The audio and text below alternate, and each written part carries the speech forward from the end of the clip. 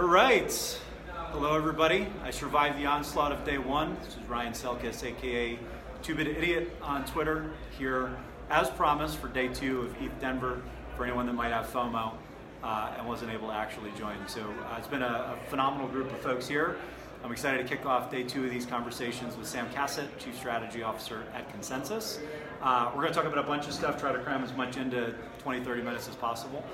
But I think maybe the most topical thing that folks might be wondering, Sam, and you've kind of, in some respects, I'm sure you've not enjoyed this part of your job, but turned into like Chief Crisis Communications Officer for at least this short-term period.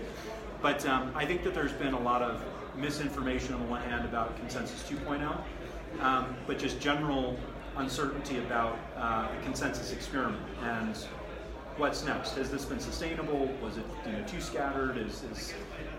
How's the culture changed or not internally?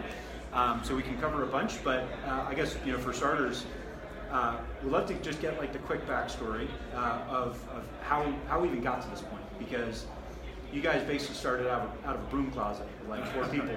I think you came to it. It's grown into this behemoth in the industry, and particularly with Ethereum. It's the most influential organization, I think you could argue. So, Sure. How did we get here? Yeah, so it started about like 4 years ago or so. It was Joe, me, a couple other people, as you said, sitting in a very small co-working space, climbing over each other in Brooklyn, deep Brooklyn. And at that time, this is very early 2015, late 2014. Ethereum had just been invented. I think we were on proof of concept number 5 of Ethereum, right? A lot of people said, this is ambitious, that you can't even do what Ethereum came to do. And so we were sort of, in the very early days, looking at, okay, we see Snapchat, we see Facebook, we see all of these applications, right? Like that now are coming to fruition, like decentralized finance, like Compound is here, Maker is here, etc. We saw that stuff happening and even more. But it's a little bit, I like to say, like 1991, right? And we know that this HTTP protocol is going to be really amazing. We know that the internet will be built out of this thing, but all you have is the protocol. We didn't have a browser, we didn't have a web server, we certainly didn't have Amazon Web Services with load balancers, etc. So how do you go from zero to an entire ecosystem? That's the question that we set out to solve with ConsenSys. And so I was in there in the early days helping structure how we did that, and we thought trying to make a company that makes 40 different products is not a good idea, right? I don't know of a single startup company that did that and was successful. We felt it was too early for a fund, even though there were some very trailblazing funds out there at the time doing kind of Bitcoin-oriented stuff. It seemed too early to just hand millions of dollars to a number of different teams that would have all had to build a web browser. They would have all had to build MetaMask. They all would have had to build Infura, etc. So how do you do that all at once, right? And we ended up somewhere in between at a venture studio model and said, well, let's build a company that builds companies.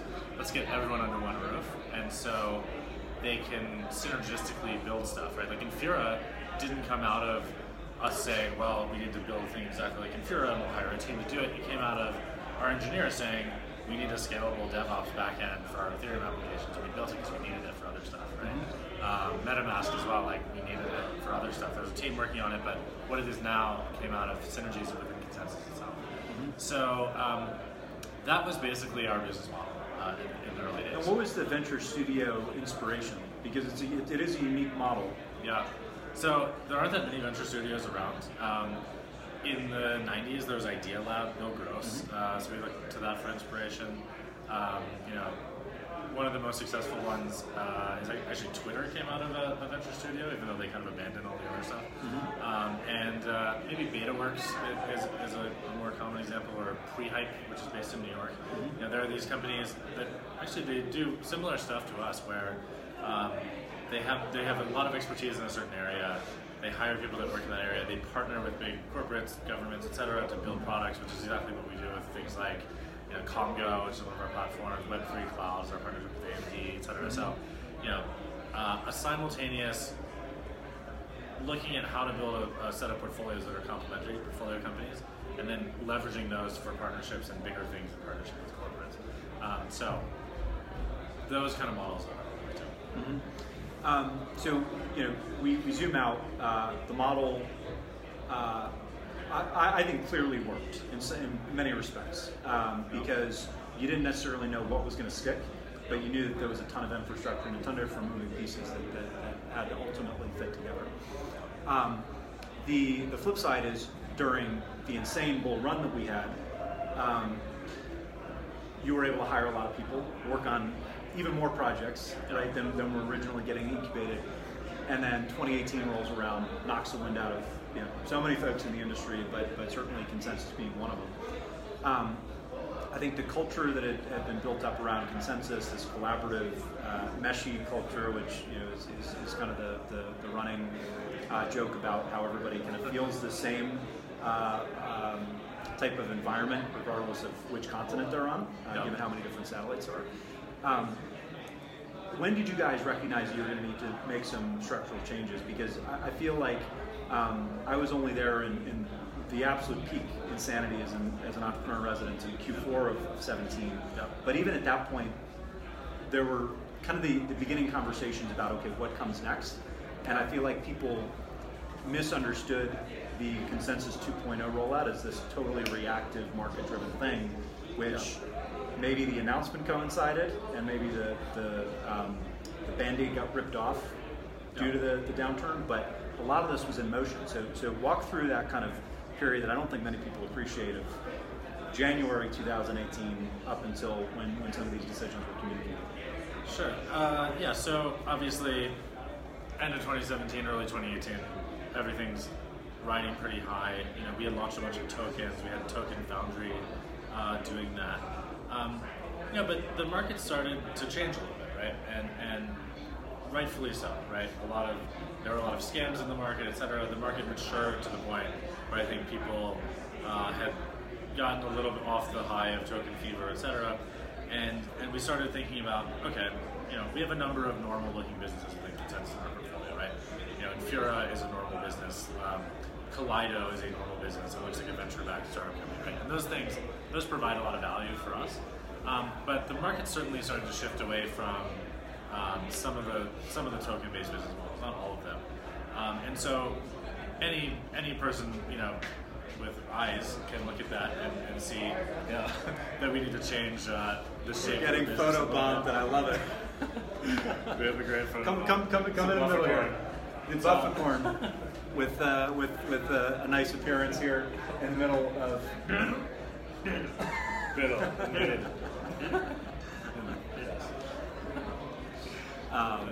Fantastic.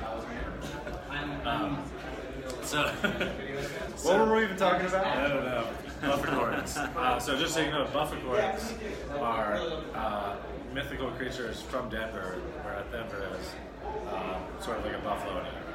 I just found that out. Anyway, so anyone looking at this market landscape realizes that you have to shift this a little bit. And what we also started realizing is that we had our solutions business, right, which is our consulting arm of our company.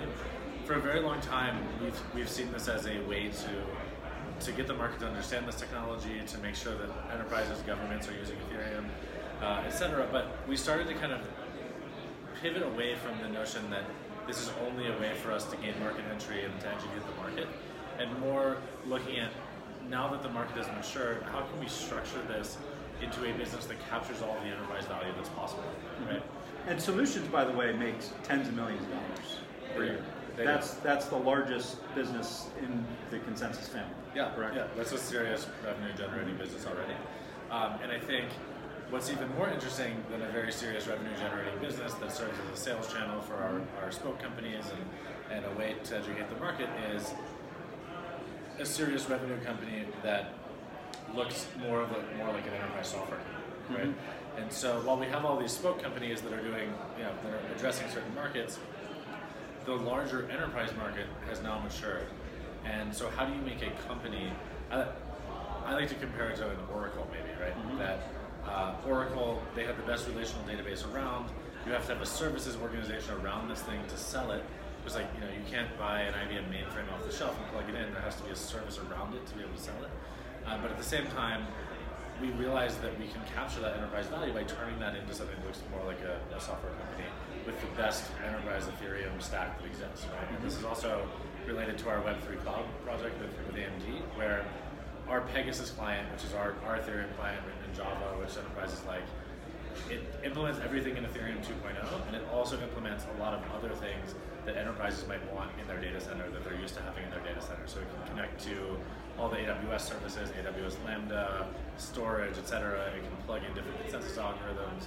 It can plug in different things that different organizations might want. And that serves the larger vision that I think the real vision here is there's an Ethereum mainnet, right?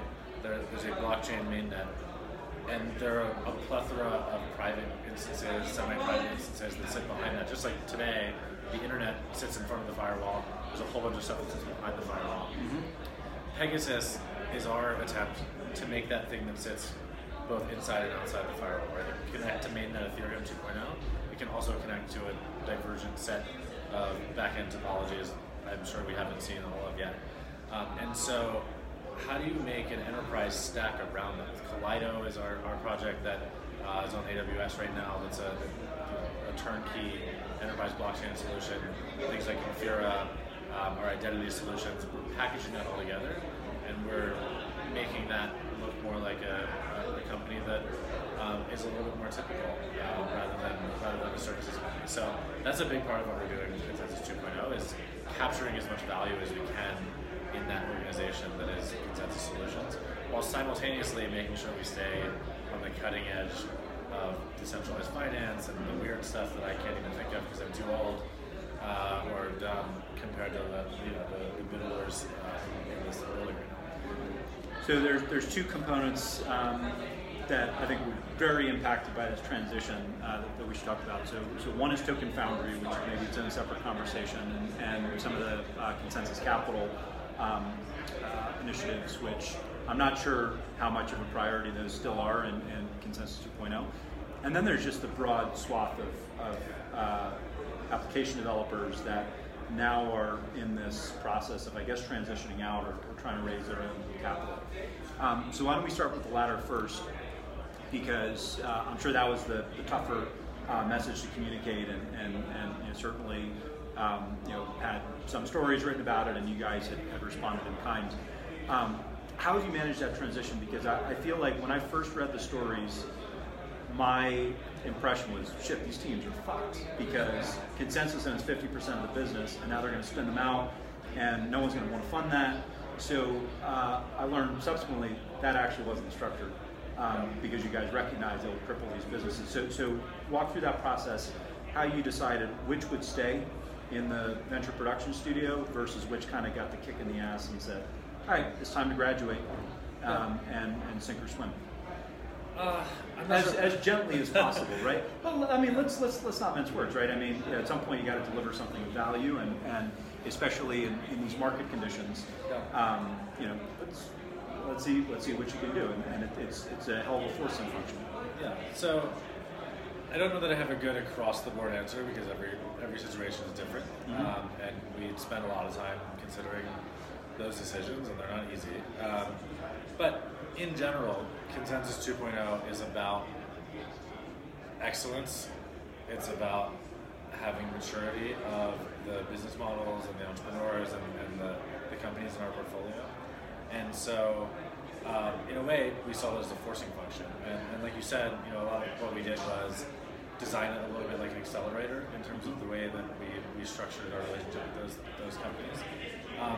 And on the converse, I want to point out too, some companies we're actually bringing more into our fold, right? Because they're part of this enterprise Ethereum stack that we're talking about, and where we see them as having some kind of strategic, outsized, synergistic value with the rest of what we're doing. What are some examples? So like, Kaleido, for instance, right? We don't really want Kaleido to run out and pivot their business model away from the structure that makes sense for us in Consensus 2.0, right? They can, and the Consensus is a very fluid organization, and people can do what they want. But some things ended up coalescing into a stack, I guess. and some things are more businesses that need to be able to stand on their own 2 feet. And I think pretty much across the board, we just said, let's make everything stand on its own feet, and we'll help you do that. But that's always been our plan. Right? Consensus, a company that builds companies that go get external financing has always been our plan.